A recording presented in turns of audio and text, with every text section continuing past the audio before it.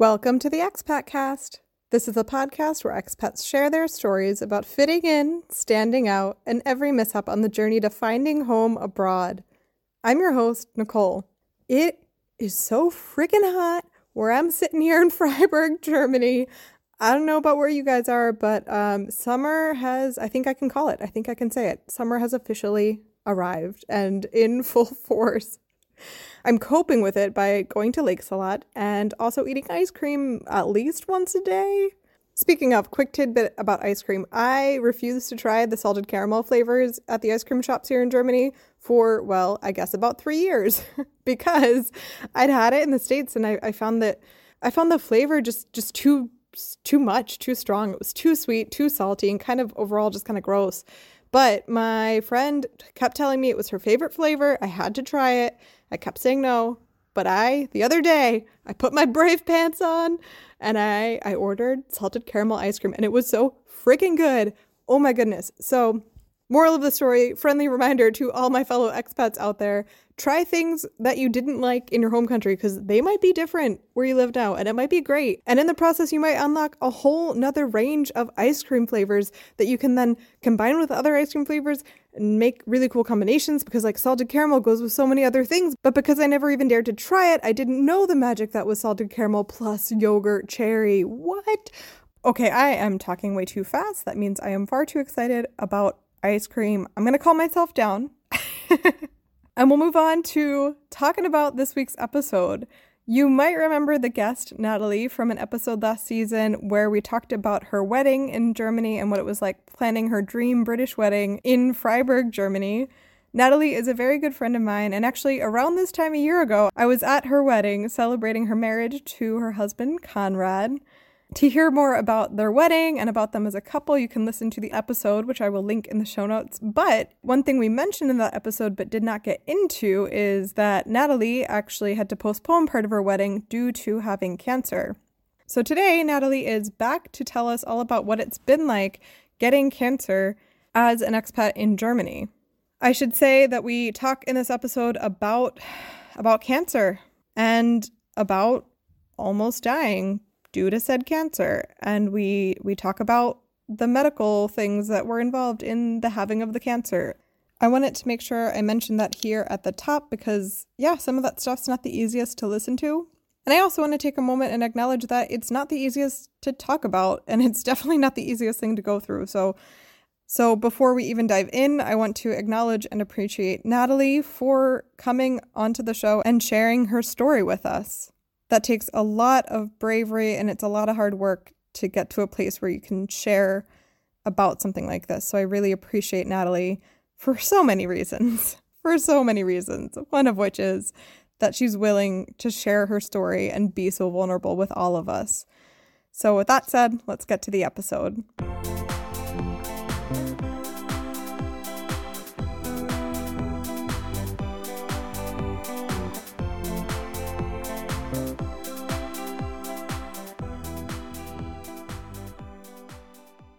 Hi, my name's Natalie. I'm from England and I have lived in Freiburg for 5 years. We only intended a couple of years and fast forward and now it's 5 and we just bought our first apartment. So exciting. And you've had a hell of a 5 years. Yeah. People may remember you from when we talked about your wedding. And one thing that we mentioned in the wedding episode is you've had a whole side journey of cancer in your expat life in Germany. So now we have the time to sit down and hear the whole thing. Where does it start for you? Where does your cancer journey begin? Yeah, so it was a really big shock. So back in 2017 in the summer, or no, in the early spring, I had noticed some blood in my stool every now and then. And at first I thought it was actually beetroot because I love beetroot. And anyway, I was a bit concerned. So I went to my house arts, which is your general practitioner. And she was like, oh, here you are. Take this home and you can do 3 little samples and bring it back and we'll check it. And I did that, went back, and she said only 2 out of 3 were positive for blood. So she said it's probably a false positive, but she would make me an appointment to see a proctologist anyway. and the appointment wasn't for 6 months. So I went and saw her in the summer, and my appointment with the proctologist wasn't until December. So I didn't think anything of it at all. And I went for the checkup on the Wednesday, and the doctor said, okay, actually we want to do like a full exam. So that means you get to fast for a full day, and then you have to drink this awful liquid which makes you evacuate your bowels. Oh no. So it's not pleasant. And then on Friday the 15th of December, I remember it very clearly, I went in for the checkup, and Conrad had to come and pick me up because I was partially sedated. And then she pulled me into a room and was like, I'm sorry. And she said Krebs and loads of other things. And I knew that Krebs meant cancer, but I couldn't really understand what she was saying. So I was like, okay, cool. So what do I need then? Just like, you're sending me off for work for a week. You give me some medication. What is it? And she was like, no, I'm going to refer you to the hospital for surgery, and then they'll talk about the next step. And you're not going to work next week because you'll have appointments. And I really struggled to get my head around that because, I mean, you can imagine it was the 15th of December. So it's only a few weeks before Christmas. It was a month before my birthday, and also 4 months before our wedding. It was a really huge shock because I didn't expect, it just came out of the blue. I had no other symptoms. I wasn't ill. I didn't lose weight or anything. No pain, just a little bit of blood in my stool. And it turns out that I had bowel cancer at 30 years old. That's crazy too, because when you get an appointment for in 6 months, your brain files this away as non-urgent. Exactly. And then all of a sudden for that to turn around and be like, oh, actually, this is a life-changing, horrible, terrifying thing. Have fun. Exactly. Like, oh. And in movies, when you see people diagnosed with cancer, they kind of, something has been going on for some time. You see them having multiple different tests, and then they find out they have cancer. But it was literally just like, okay, so you have cancer. I can see a tumor. And so it was really hard to try and get my head around. What happens then? I don't even have like an idea of what cancer looks like at that moment, Well, exactly. It's such a hard thing to process mentally and emotionally because I was in the prime of my life. I had just started a brand new job at a school, working full time and obviously planning the wedding. And then all of a sudden that all kind of stops and you think, okay, it's cancer. And because I didn't have any symptoms, it was so difficult to get my head around because at the time we didn't know as well how far along it was. They estimated that it was only around stage 2. And so I started going for all these tests. I had to go to the hospital and they do like a pre-check before you have surgery. And they weigh you and you have to fill in multiple forms. And of course it's all in German. And I was so thankful that I had my fiance at the time with me to go through everything because it was so overwhelming. And a lot of the doctors could speak English, but the people who were doing all of the workups and things like that didn't really speak English, or if they could, they didn't know the medical jargon. So yeah, it was such an overwhelming time. Correct me if I'm wrong, but your German was also what, maybe like B1 at the time? It was around a B1.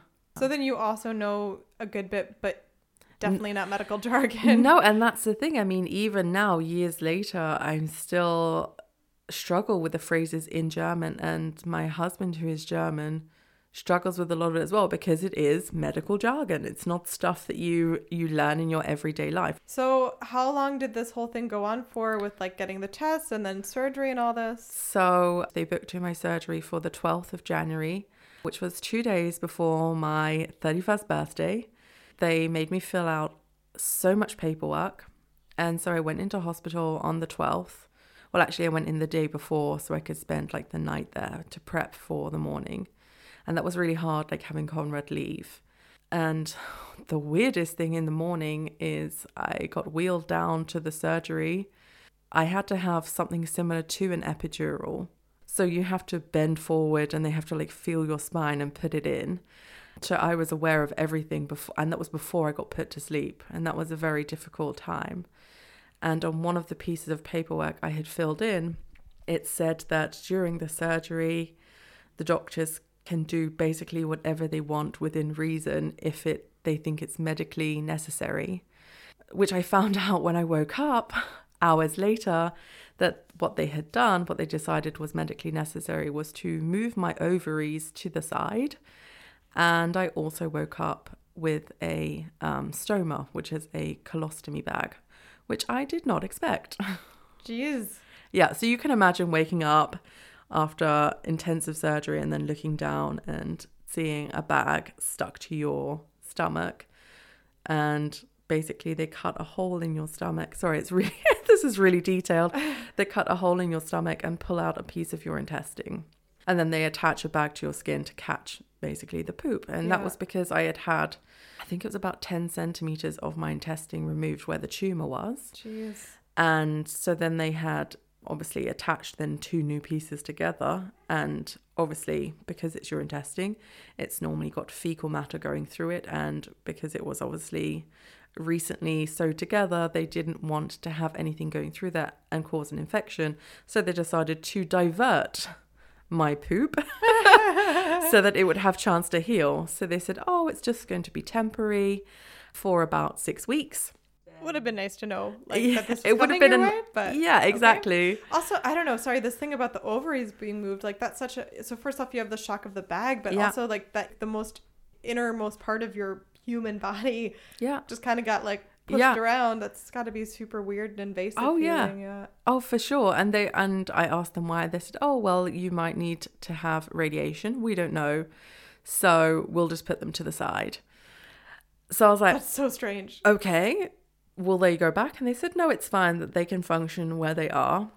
So this all happened.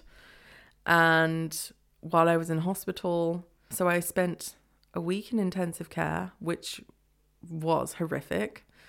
And then I got moved to a normal station, like once I was more stable, and I had someone show me how to care for the stoma. I also met my oncologist for the first time, who then informed me that I was in fact at stage 3 at the time. And that's because the tumor was a certain size and had attacked my lymph nodes. So that's like, so the staging goes through how big it is and whether it's like going through your lymph node system or not.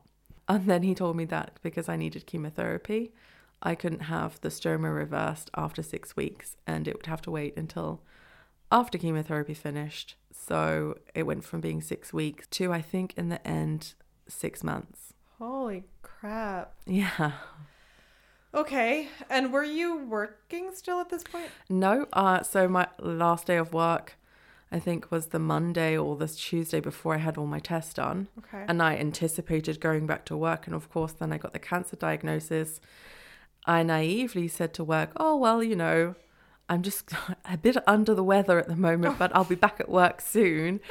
I didn't really understand how all-encompassing living with cancer was, and the cancer treatments and chemotherapy. It was a whole different ballgame. And then having to live with the stoma as well. So I actually didn't go to work for about 1.5 years, but I actually still receive almost 70% of my salary, which was fantastic. I have to say the healthcare system here and health insurance, it is wonderful. And that was nice that during this difficult time, we didn't have to deal with a financial worry. Yeah, that's huge. I mean, it in no way takes away from the, honestly, like the trauma of everything else that's happening, but at least there's that. I mean, I don't know how it is in the UK, but for me as an American hearing that, I know that people who go through cancer and similar things, they do have that additional burden usually, and or that their job's gone, that's not waiting for them, and so they have nothing to look forward to in that sense. It's like, even if they do recover, it's going to be a different battle. So of course. And I actually joined quite a few forums online. It was interesting speaking with people who live in the States, and, you know, their doctors would recommend a certain course of treatment and their healthcare provider would be like, nope, we're not paying for that. It's not covered under insurance. And I never had that worry at all. I just gave them my health insurance card. It got scanned. Whatever I needed, they would give to me. And that was nice that I didn't have to think about it. And I mean, chemotherapy is not cheap. It's thousands and thousands. I don't even want to think about how much surgery cost. And I only had to pay an additional amount of money here and there just as a top up. I think it's called Zuzahlung. It's like an additional payment. So for staying in the hospital, that's €10 extra a day. Chemotherapy, I think, was an extra 30 or 40 a time, something like that. But that's really reasonable. Yeah, Wow. oh, for sure. And they paid for my taxi to and from chemotherapy to home and back again. Wow. Which was nice because trying to get public transport whilst having chemo was not fun. Yeah, geez, I didn't even think about that. Like just sitting on the train with your like... No, of course. I mean, because I had chemo, my chemo rounds were 2.5 days, so a total of 48 hours. So I would go in, have the treatment there. Then they would plug in, it actually looks like a little deodorant bottle, and then they would put it in a net bag and hang it over my neck, and it would be attached to a port under my skin. And so I would then go home, have to sleep with that on, come back, take it off, have another day at the clinic, and then have the bottle put back on again. And then, so that would start on the Monday, and I'd have it taken off on the Wednesday.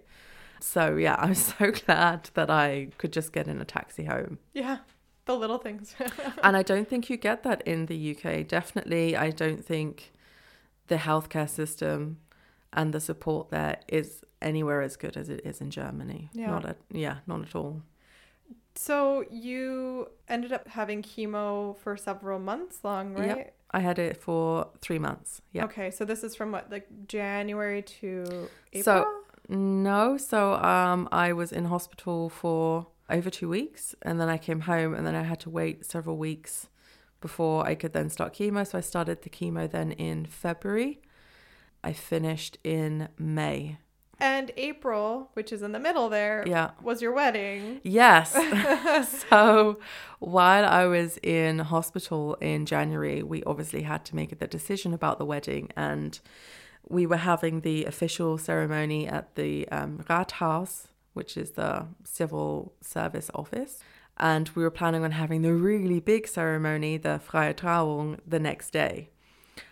So we made the decision to postpone the big ceremony, but we decided that we still wanted to get married nevertheless.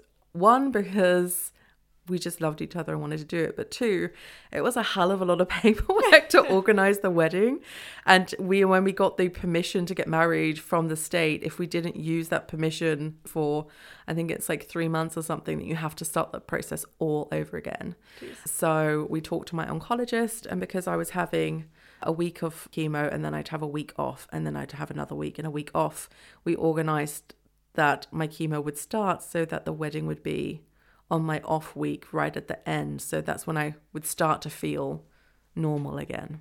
It was a perfect, beautiful, sunny day, and I still had the colostomy bag at the time, but you couldn't see it in the dress. And the type of chemotherapy I had meant that I didn't lose my hair, which I didn't even realize there were different types of chemotherapy. I just assumed you take it and you lose your hair and that's it. But turns out that's actually more geared towards people who have breast cancer. It was weird being at the oncologist's office having chemotherapy because I was the youngest person there. Yeah. Well, and also, isn't your specific type of cancer more common in older people? Yeah. Oh, yeah. I went to my general practitioner and she was on holiday. So they had a different doctor there, like looking after her practice. And I needed something. And so I said, I'm having chemotherapy and I just need to get this new medication. And he was like, who told you needed chemotherapy? And I'm like, because I have cancer. And he's like, what kind of cancer? And I said, it's bowel cancer, it's Darmkrebs. And he was like, no, it's not, you're too young. And I was like, no, for realsies. I'm not just making this up. It's not a fun joke. It's not a fun joke, not at all. And every time I would see any new doctor, we would do the same song and dance, but you're so young, and does it run in your family? And when I told them that I had an identical twin sister who went and obviously got tested, and she is perfectly healthy, there is nothing wrong with her, which is fantastic. It's just kind of just one of those things. It can just happen out of nowhere. All it takes is one cell to, misbehave.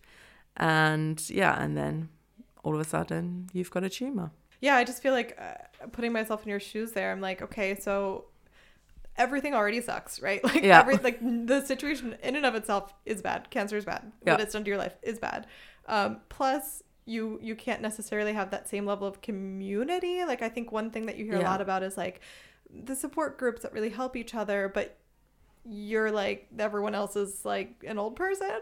Yeah. Oh, so I'm sure. isolated there, and then on top of it, you're not German and your language skills are somewhere in the process. But like I imagine at that point that's like both the last thing on your list of concerns and also the first, because on one level you can't communicate and it's an issue, but on the other it's like freaking cares, there's plenty else to worry about. Like I imagine I would feel really, really isolated and it not was understood. I mean, you can imagine as well, I'm a bit of a workaholic.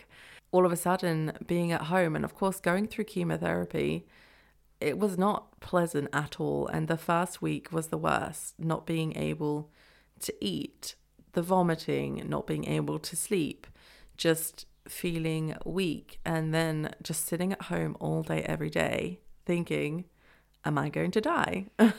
It was so heartbreaking, and I had such a great group of friends and the support from my family were amazing, but of course everybody still had their own lives as well. They couldn't have people come to visit me 24/7. And it was really difficult. I was in this little bubble and it was really, really hard. So after the chemo, then the next step is taking what's it called? The stoma, yeah. Stoma out? Yes. So I had that reversed at the beginning of June. And I was extremely excited to no longer have the colostomy bag because that came with its own issues. The amount of times the bag would accidentally explode and I would end up covered in shit. Just one of those things that became part of my normal life. So I was really excited to have that removed in June. I had surgery and then I was in hospital, I think for 5 days, and I got sent home. But about a week or so later, I didn't feel very well and I had a temperature, and we went backwards and forwards to my doctor. They said, okay, yep, you must have an infection, gave me antibiotics for a week, and I just got weaker and weaker and weaker. And we finally went to the hospital and was like, you need to do something. They cut open my scar and decided to clean out, sorry, this is really graphic, to clean out the pus that was in there. The wound was about 6 centimeters deep, and then they cleaned it out and then decided they weren't going to sew it back up because they didn't want it to get infected again. So they just packed it full of, it's kind of like a cotton woolly material that was like dipped in an antiseptic thing, and put that in there. And then I had to go back every day and have that removed and cleaned and put in again. And a week later, I was still really sick. So then I had a scan, and they found out I had a septic abscess, and I had emergency surgery and almost died. And then I woke up and I was in quarantine because not only did I have a septic abscess, but I was also taking a painkiller called Novocaine, which has a 1 in a million chance of this side effect happening, which is it can destroy your immune system. And I was just that 1 in a million lucky person. So I had a septic infection and no immune system. So I couldn't be surrounded by anybody. The only person who could visit me in hospital was Conrad, and he came in. So you can imagine, we got married in April, and then in June, I almost died. And after a week of being in hospital, being touch and go, the hospital said, okay, we can't do any more for you. We're going to transfer you to a different hospital, which was the uni clinic then. And I went into the uni clinic, and the first doctor who saw me was like, so you have no immune system, and there is a 50-50 chance that you will die. And there's not really much we can do about it. So yeah, that happened. Jesus. And this is the time too where like even when Conrad was visiting, didn't he have to be completely covered in like protective gear? And Yep. So he had to wear a hat. He had to wear like a mask over his face. He had to wear a gown, everything, gloves. Nobody else could come and see me. I was in a room by myself. I mean, it was a really hot summer and I had an air-conditioned room. So I suppose there is a silver lining there. But you can imagine going through all of this and not being able to have anyone else come to visit me, not having my parents. And Because I was so sick, I was hallucinating because my temperature was over 40 degrees. It was really hard to try and get my temperature down. And because I didn't have an immune system, they basically said there's nothing that they could do. They had to wait for my body to regenerate. In the end, I ended up having an infusion from Conrad several times, which helped stimulate my white blood cells to reproduce. But yeah, I spent a month in quarantine and then had to have rehab afterwards to walk again because I was so weak. I was determined the whole way through it that nothing was going to get me down. So crazy to me that could happen. And I had been so focused on the cancer, and it turns out, that any little thing could knock you back off your feet. But I was determined so that I would get better, because we were actually supposed to be going to the States in August for our friend's wedding. Obviously, this was in June. And I kept saying to the doctor, I was like, well, you need to let me out because I'm going to America. And he was like, I don't think you are.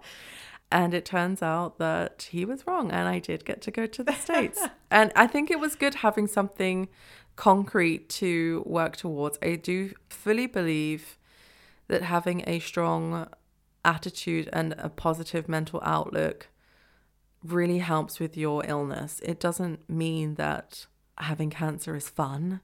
It doesn't mean that it wasn't difficult, but I had to look at it in a way it's like, okay, this has happened. It's about how I react to it, and that really having the support from family and friends and Conrad and this attitude that I'm still here, so I'm going to keep going. What a great way to have stubbornness validated. Yeah, for sure.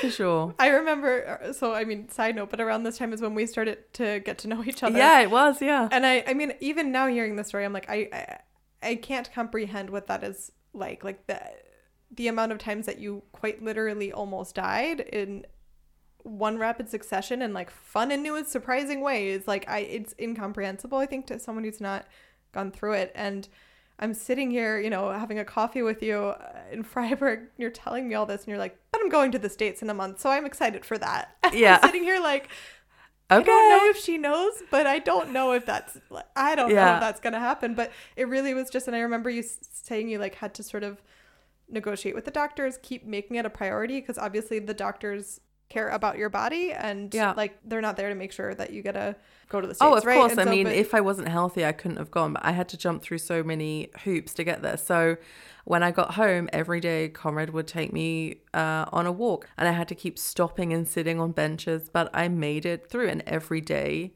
we would do that. I would eat as healthily as I possibly could. Anything that I could physically do myself, I would do it. I think that there is a tendency for people when they're sick to feel really down and feel like, woe is me, and life is so hard and it's not fair. And of course, I felt all of that. But there is only so much time that you can spend feeling that way without thinking, okay, you've got to suck it up and get on and get out there, because life is still for the living. I have to live with cancer every single day and knowing that it might come back or not. And you just have to learn to get on with it. And then the almost dying thing really put things in perspective for me, because I thought, well, I don't know how long I've got. So I want to squeeze as much joy and excitement out of every single moment that I can. I don't want to have any regrets. So this is August now. Yep. If my memory serves me correctly, I think there was a couple months of joy and of getting back to life. Oh, yeah. Yeah. It was some great times. Yeah. And then we had rescheduled our wedding ceremony, and we had also rebooked our honeymoon, and we'd actually decided that we were going to go in our honeymoon in April and then have the big ceremony in July. Yeah, so really excited for the honeymoon. Supposed to go to the Maldives after my last round of chemo in May, then the whole almost dying thing, and then recovery. I was going for checkups every 3 months. And in my last checkup at the end of the year, the doctors were happy with the progress. They said that, I was young, I had bounced back, And so they said that I could actually move from having my tests every 3 months to then every 6 months. So I was overjoyed. I thought that's great. That's a step in the right direction. Then March rolls around and it's my first 6-month checkup. I went to my oncologist. We had actually decided that we would like to start a family then. And he was like, from his side, that's totally fine for him. If I could just, hop up on the table and he would do a quick CT scan. And then I was lying on the table for a really long time. And he turned around and looked at me and was like, I'm really sorry. It's metastasized to your liver. And I just remember Conrad and I bursting into tears, like full on sobbing. Because when cancer has metastasized, that's automatically stage 4. And there are only 4 stages.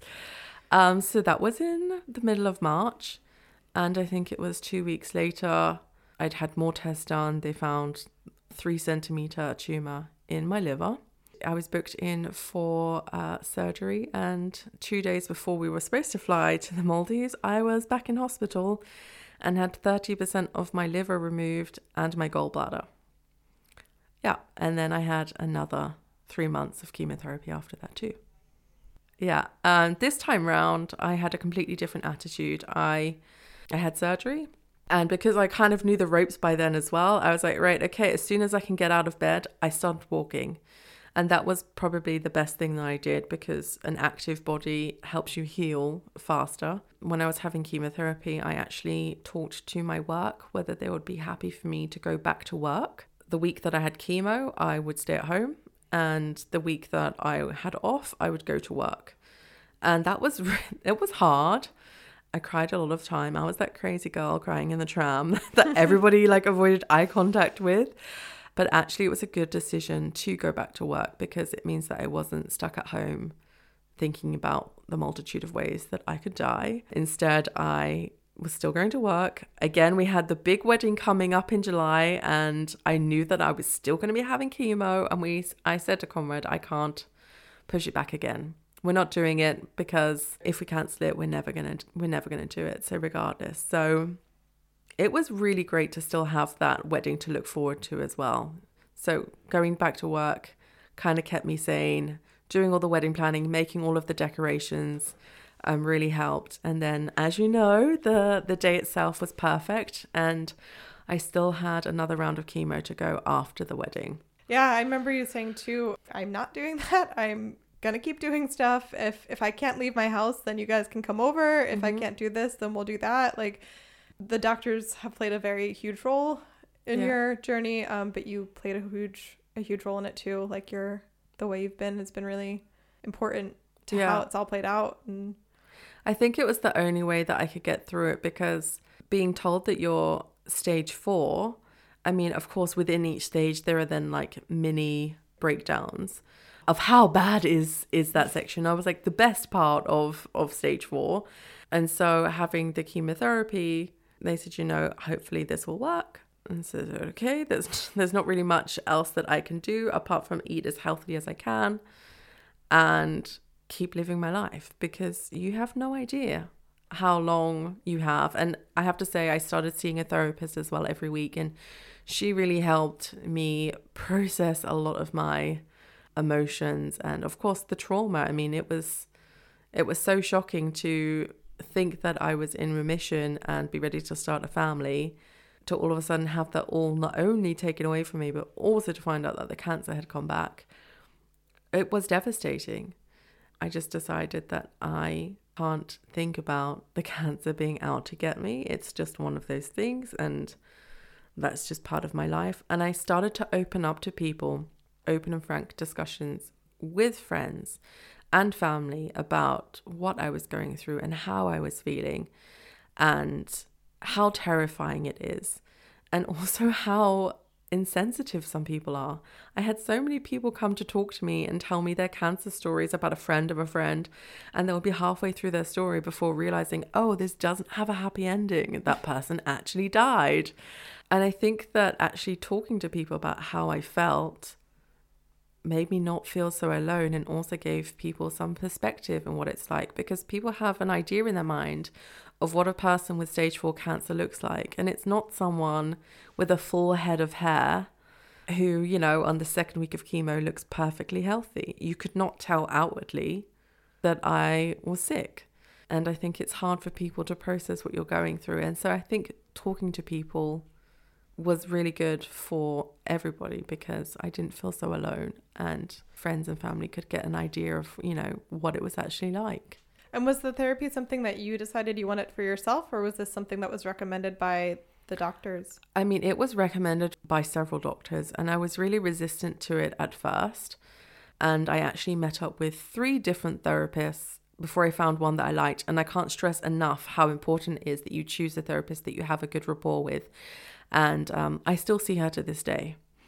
And I think that that is really, really helpful, because friends and family, they can only share so much with you or empathize with you, where a therapist really helps you dive into things that may seem unrelated but actually have such a huge impact. And I hadn't realized how much trauma I was still holding on to from almost dying from the septic infection. I was really concerned about the cancer coming back, but actually I was so depressed and down.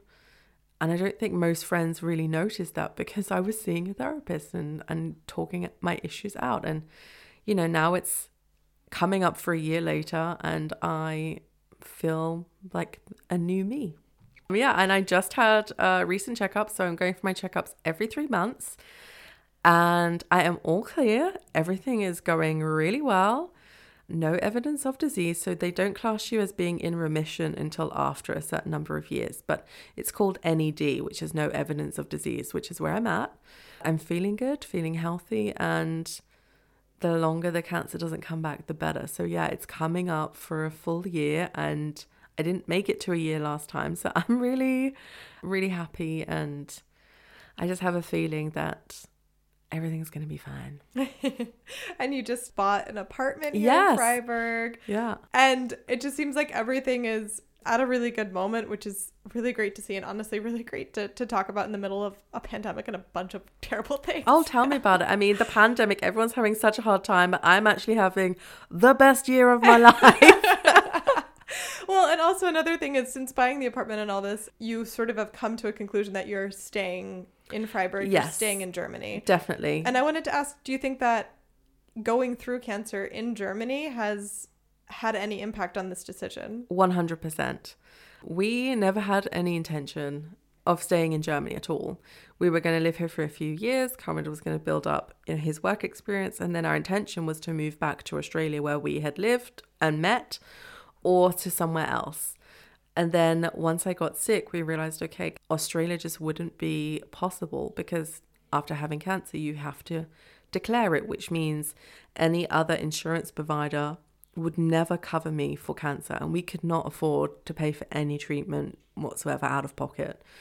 So we knew that we had to stay somewhere that offered public health insurance. And I do believe that the healthcare system here is way better than in the UK.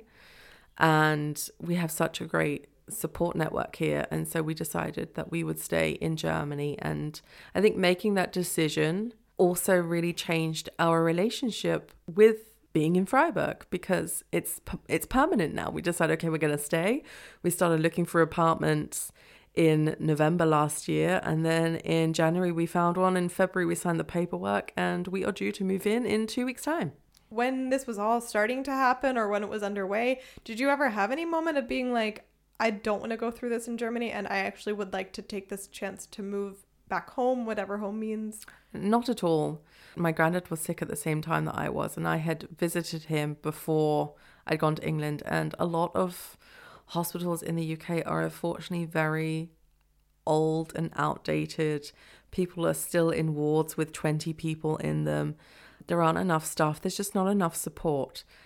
In comparison to being in a hospital in Germany that's got a maximum of 3 people in it and an ensuite bathroom. I even had a balcony. The food was great. The support was great. Everything I needed was on hand. When I was having rehabilitation to learn how to walk again and things, I was given a rollator, which is like a little walker. And I only just gave that back a few months ago. So I had that for over a year. Everything was paid for, and Germany is my home now. Oh, it's beautiful. Yeah. I got little shivers. I hope that anybody listening to it is also going through difficult times, whether it's health or something else. Just, takes a little thing away from it that it's okay to not be okay. But life still goes on, and you have to find a way that works for you to pick yourself up again. With that, now to the silly part. We've got the heavy part behind us. Now for the ending segment, which is called Zack, Zack, Zack. It's a rapid fire question round where I'm going to ask you 3 questions that you're going to answer without thinking it, overthinking it. Just go with your gut. Are you ready? I am ready. What is your favorite board game of the moment? Ooh, Power Grid. Funkenschlag in German. You have to buy different power like clean energy or coal, and you have to buy cities and you have to energize them, basically. It sounds really weird, but it's really, really fun. I really enjoy it. It's a nerdy game. I know it is. I'm kind of loving it though. Number 2, what is your favorite type of tea at the moment? My favorite type of tea at the moment is rooibos with caramel or vanilla. And finally, it is outdoor dining season. Where is your favorite place to eat outdoors? Oh, I have to say it would be by a lake. Anything, I love a picnic. I'm all about that picnic life. Unfortunately, we haven't had a picnic outdoors for years because I have obviously been recovering from cancer. And so this year was the year. And of course, then Corona hit. But hopefully this year we can have a picnic. It's going to happen. Yeah. Now that I know it's a goal, I'm on board. I'll help you make this happen anyway again. Definitely. All right. Thanks again for coming on to the Expat Cast. My pleasure. Thank you again, Natalie, for coming onto the show and sharing your story with all of us. You are a wonderful, incredible person, and I'm so glad that I get to be your friend, and I will see you at your housewarming party soon. Woohoo! If you want to connect, you can find me on Instagram or on Twitter at the ExpatCast, and you can always shoot me an email at theexpatcast@gmail.com. I'm still scouting a couple more locations for the Travel Germany series, so if you live in a part of Germany that you think, hey, people don't ever think to visit here, but maybe they should, then go ahead and shoot me an email. I'd love to connect. I would also love it if you would take a moment and rate and review the show on Apple Podcasts or on Podchaser. Through writing your reviews, through leaving a rating, and hey, even through word of mouth, that's how this show grows. That's how we grow this community and reach more people, more ears that need to hear stories like these. On Thursday, we're going to be back in your feeds with an episode about one person's experience, what it's like being queer in Germany. Until then, have a wonderful week. Stay healthy, stay safe, and stay cool. Bis dann. Tschüss.